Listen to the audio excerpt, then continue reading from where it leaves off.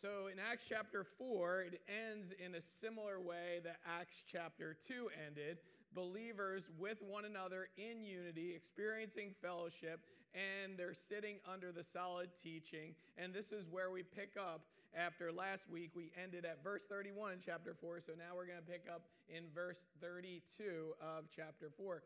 It says, "Now the full number of those who believed were of one heart and soul, and no one said that any of the things that belonged to him was his own, but they had everything in common."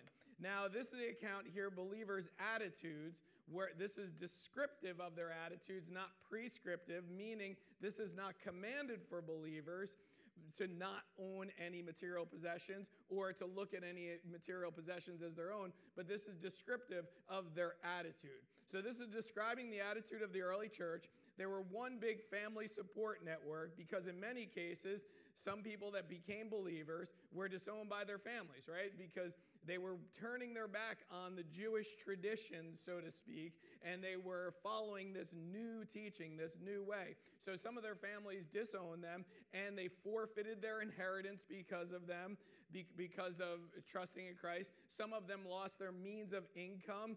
They may have worked with their families, or those that they worked for did not support this new way of teaching and this new teaching about Jesus. So basically, they came together and they helped one another. There were two things that were happening. The first thing was teaching. Okay, in verse 33, it says this. Is this going to change for me?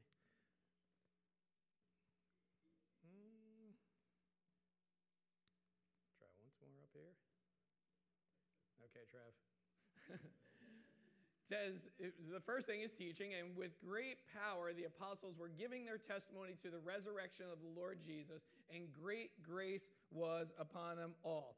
So the testimony of the resurrection was really the core of their teaching, and because of that, they continually taught this, and they experienced the grace of God, meaning they were realizing that God loved them unconditionally, that he desired to have a relationship with each one of them, and even though they deserved, or we deserve really, to be separated from God due to our sin, or due to their sin, what happens is they were learning that God welcomes them in through the gospel message. So I would imagine much of their time together was focused on the tenets of the gospel. If they were talking about their testimony, they were talking really about the tenets of the gospel, the fact that we're all sinners in need of a Savior, the fact that Jesus was crucified, the fact that Jesus rose from the grave, and the fact that Jesus said, if you trust in me, you will have eternal life.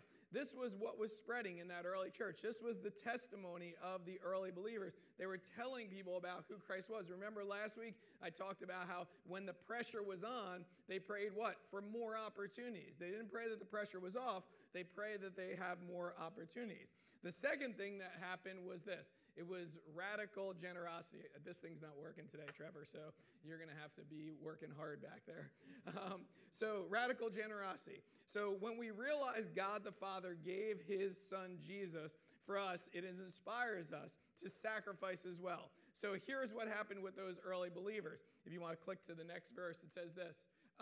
It says, there was not a needy person among them, for as many as were owners of lands or houses sold them and brought the proceeds of what was sold and laid it at the apostles' feet, and it was distributed to each as any had need. Now, we can't look at this passage and say, oh, so the believers all sold their houses and everything they had to make everyone equal and they all live together. We can't look at this passage and say that, because notice the plurality, lands and houses. Basically what was happening was those who were well off, those who were blessed with much, were selling off assets to help those that didn't have much. This was not something they were commanded to do. Okay, we have to look at this and realize this was not something they were commanded to do. It was an act of radical generosity because they were inspired by the grace of God. Now, the lesson for us here today, right, is this. The more we are blessed with, the more generous we can be.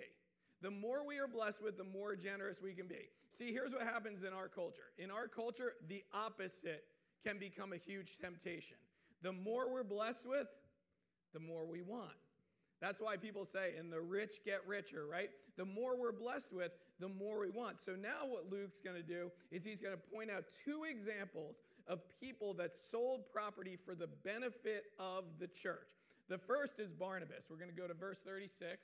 And it says this, "Thus Joseph, who was also called by the apostles Barnabas, which means son of encouragement, a Levite, a native of Cyprus, sold a field that belonged to him and brought the money and laid it at the apostles' feet." So Barnabas, Joseph, Barnabas, was a Levite, and there was a person from the tribe of Levi. They were normally assistants to the priests in the temple. The apostles gave Joseph the nickname Barnabas, son of encouragement, because he was obviously a very encouraging person. So Barnabas sold a field, not his only field, apparently not the field his house was on, but a field that was worth a decent amount of money, and in an agricultural society, it could yield more money because of the crops that it could yield. So he laid the proceeds at the apostles' feet, meaning he gave it to the work of the Lord to help others that had nothing, possibly because they trusted in Jesus and their family abandoned them. So before we look at the next example, I want to point out that this is believers helping other believers. Paul will later say in Galatians that we have a responsibility first to the household of faith. That does not mean we don't help unbelievers, but our first responsibility as believers is to actually help the household of faith, help the fellow believers. Now, the next example starts off chapter 5. And this is one instance in the scriptures where we see that chapter divisions are actually not helpful. I don't know if you realize this, but like the chapter divisions and the verses and stuff, they were added later just for easy reference, okay? So this is what happens. We start off chapter 5 and we go to the account of Ananias and Sapphira without looking back to see what Barnabas did. Okay, we look at the account of Ananias and Sapphira without looking back to see what Barnabas did. But notice this next verse that we're going to put up here starts off with but. So if it starts off with but, we have to look at the previous verse. What's going on here? So now we have Barnabas who sold a field, laid the proceeds at the apostles' feet. They gave him this name, son of encouragement, right? Son of encouragement. But a man named Ananias with his wife Sapphira sold a piece of property, and with his wife's knowledge, he kept back for himself some of the proceeds and brought only a part of it and laid it at the apostles' feet. So now we have a husband and wife team, essentially did the same thing as Barnabas. They sold a piece of property, but instead of giving all the money, they held some back for themselves. So I'm going to read the entire passage, then we're going to go into more detail on two main issues from this passage. So the next verse says, "But Peter said, Ananias, why has Satan filled your heart to lie to the Holy Spirit and to keep back for yourself part of the proceeds of the land? While it remained unsold, did it not remain your own? And after it was sold, was it not at your disposal? Why is it that you have contrived this deed in your heart, and you have not lied to man, but to God?" Next verse. "When Ananias heard these words, he fell down and breathed his last breath. And great fear came upon all who heard of it. The young men rose and wrapped him up and carried him out and buried him." Next verse. "After an interval of about 3 hours, his wife came in, not knowing what happened." The two main issues were Ananias and Sapphira struck dead, and does this still happen today? Okay, you read this story and you're like, what? What's going on here? So remember a few weeks back in chapter 3 when Peter healed the guy that couldn't walk, the lame man? We dealt with the issue of God healing people today. Remember I said this, God does still heal people today, but I'm not so sure he does it like Peter going up and saying, "Hey, in Jesus' name, pick up your mat and walk," or "Get up, walk now." So I taught this was an apostolic time in which the early believers performed signs and wonders because they were living out the New Testament. Do you remember that? Okay, I also said some believers argue and say God still does empower people to heal in that way. We just don't witness it. People like us don't witness it because we have a lack of faith. They'll often say, we have to get back to the way the early church was. Oddly enough, none of those people ever reference this. They never say, when you confront somebody with sin, they're going to drop dead, okay? You don't hear that, okay? They don't want this one. But we have to deal with it, don't we? So let me first answer why these two believers were struck dead. So why these two believers were struck dead. And the actions of Ananias and Sapphira could have contaminated the church fellowship. Their sin could have contaminated the church fellowship. In order in order for God to stop the early church from being contaminated from the sin of Ananias and Sapphira, he may have struck them dead. He struck them dead at that time in order that sin would not spread. Later in Galatians 5:9, Paul states this, a little leaven leavens the whole lump, meaning that sin spreads. So in this very specific moment, in this apostolic time, here's two believers that were sinning, okay? And God was not pleased with that. He's never pleased with sin. So in order for sin not to spread in that early group of believers, the Lord, in his mercy, actually struck them dead. Now, the second reason builds on that because if sin spreads, we realize how dangerous sin is, and God wants all believers to know. It illustrates how serious sin is. In Matthew 18, verse 6, it says this, whoever causes one of these little ones who believe in me to sin, it would be better for him to have a great millstone fastened around his neck and to be drowned in the depth of the sea. We know that sin is serious if the better option, okay, is having a millstone tied around your neck and you being thrown into the sea. See, when we look at a passage like this, the message got across to these early believers. Verse 11 tells us, great fear came upon the whole church. These early believers must have thought, you know what? God really is truly serious about sin. Now, in some senses, we have to realize that maybe the direction Ananias and Sapphira were heading was much worse sin. And God spared them and took them home before it could even get worse. Before it could even get worse for them and even get worse for the early church. Which brings us to the second question is, does this happen today? Does this happen today? Just wait, okay? Here's the answer. Yes, it can, okay? It can happen today.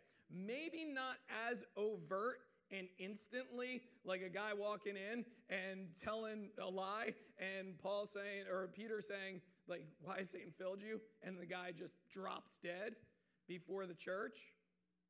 But there are some passages in the New Testament that teach on physical death and physical sickness as a result of sin. And I want to briefly focus on two. Now, don't like mishear this or don't misinterpret. Don't think anybody you know that's sick, they must have some sin in their life, okay? Because you remember when Jesus healed, I think it was the blind man, right? And they said, who sinned, this man or his parents? And what did Jesus say? This man was blind in order for glory to be brought to God because Jesus was healing him right there. So he didn't say, yeah, it was his sin or their sin. So don't mishear that because people will mishear that. Don't think that every sin or every sickness is connected to sin or every death is connected directly to an overt sin. But in James 1:15, it says this, then desire, when it is conceived, gives birth to sin. And sin, when it is fully grown, brings forth death. Now, James is talking to believers that are living in persistent, dangerous sin and some sins that cause physical death. James must be talking about physical death because he's talking to believers, and believers do not spiritually die due to sin because Jesus paid for our sins, right? So we never spiritually die. But the next verse is found in 1 Corinthians 11:30, and Paul says, "This is why many of you are weak and ill, and some have died." Now, the context of this passage is the teaching on communion and how each person should examine their own life and not take communion in an unworthy manner. Meaning this, we need to be confessing our sins and not be persistent in them. If we are persistent in our sins, there can be physical consequences to our sins, even death. Now let's think about this, because we learn the theology, and then we have to look at the practicality of this. Practically speaking, we know that sin can lead to physical death. Would you agree with that? Sin can lead. Substance abuse kills people all the time. Promiscuous living can result in STD that can kill a person. Look at the AIDS epidemic, right? Sometimes believers get so off track that their lifestyle actually results in their own death. Do you realize that? Sin brings forth death. So then we have to ask, well, is this the hand of God? And I don't know the answer to that. Each situation is different, and only God knows the answer to those questions. But I will say this. It would not be out of the character of God to take a disobedient believer home in order to protect them, in order to protect the people that love them, and in order to protect his church. It would not be out of his character. Now, when we think about death, right? When we think about death, it's all awful, right? It's all like we don't like death. It's painful. It leaves a hole in us. But here's what the Psalms say about death. Precious in the sight of the Lord are the death of his saints. So isn't it an act of grace and mercy for our loving Father to bring us home if we're so off track and there's nothing in our heart and mind that actually wants to turn back to him? But again, like we don't witness the instant healing of this lame person by the laying of hands on, we probably will not see someone drop dead. Somebody's going to walk into this church and be like, "Oh, I've been sinning and I don't care," or whatever. They're probably not going to drop dead right before us. But can something like this still happen today? I do believe that the scriptures teach like this, what Paul says, "This is why many of you are weak and ill, and maybe some have died."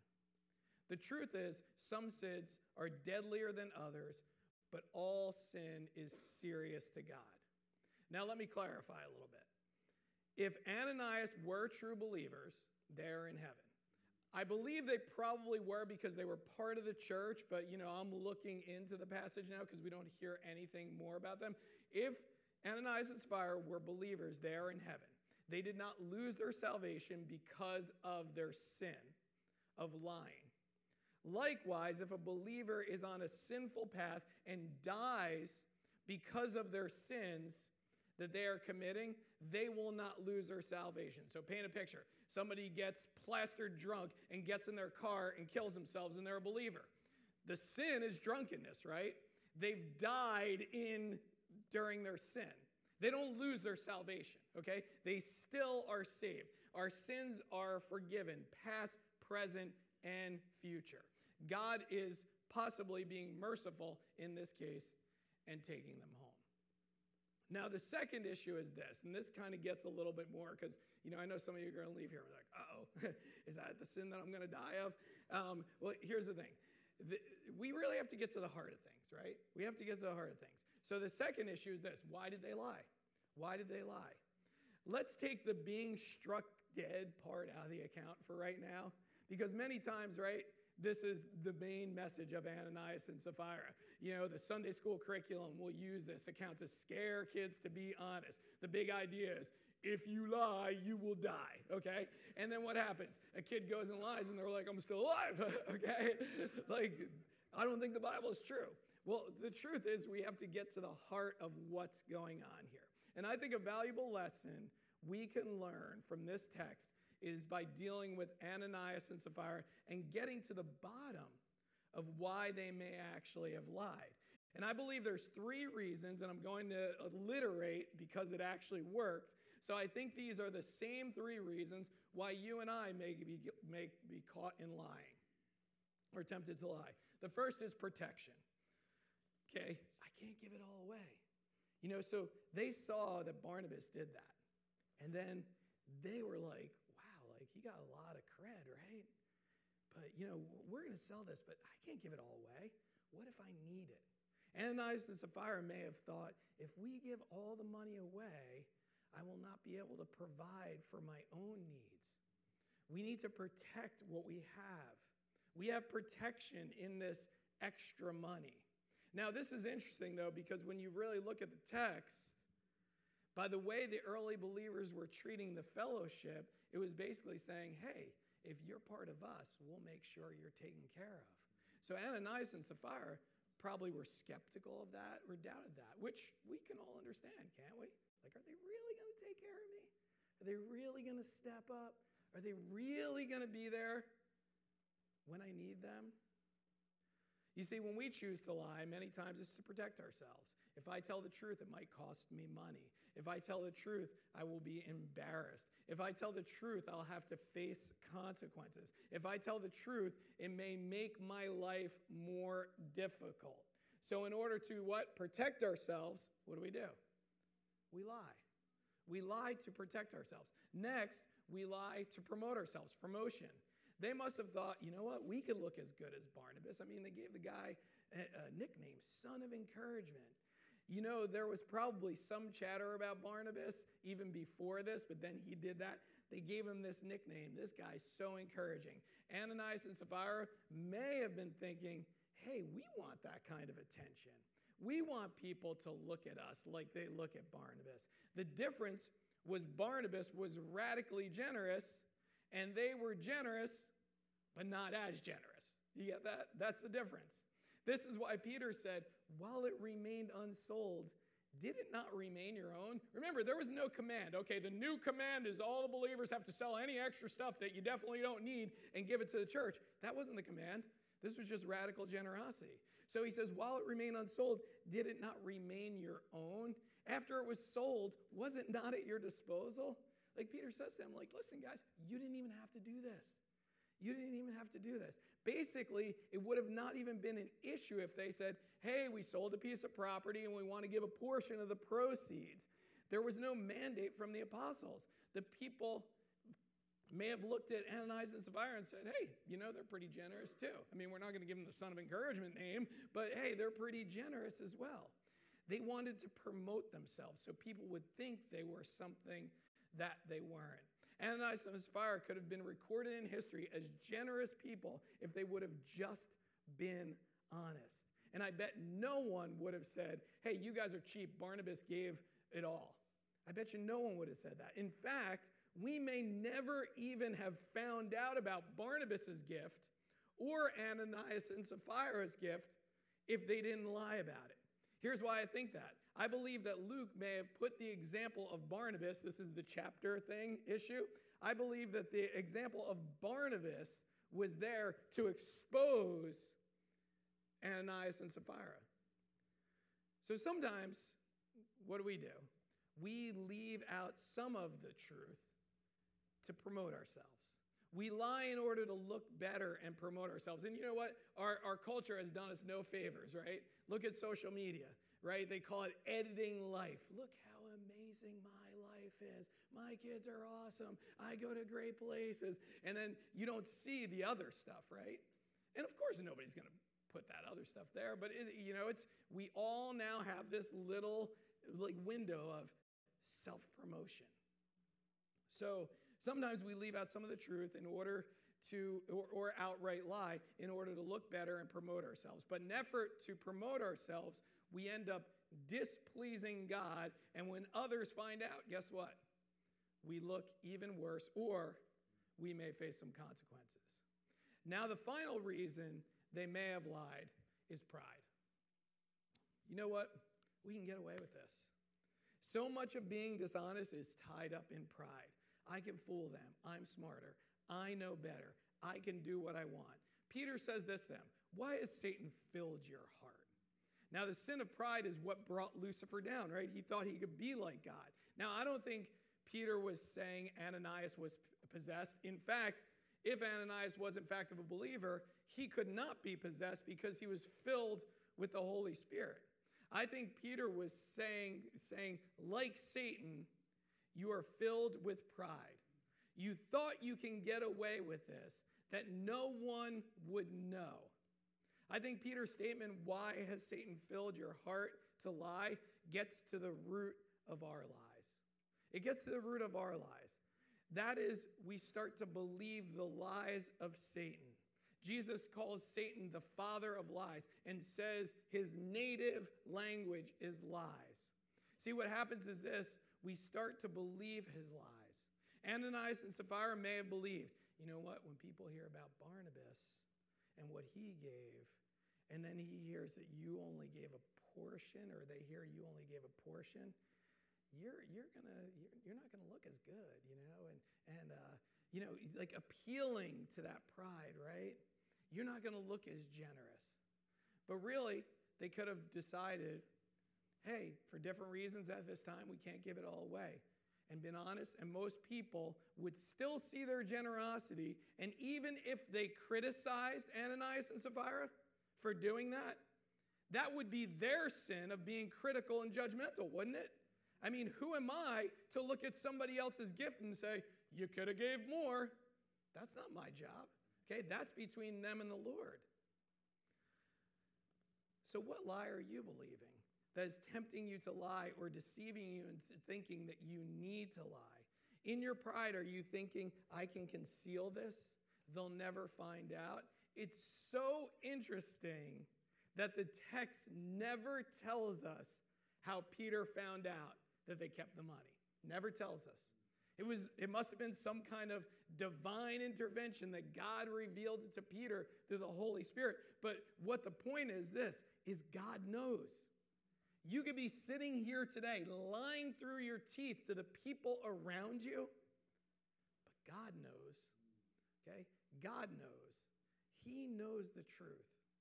So the charge really is this, be honest with him, and when you are, you'll be honest with your fellow believers.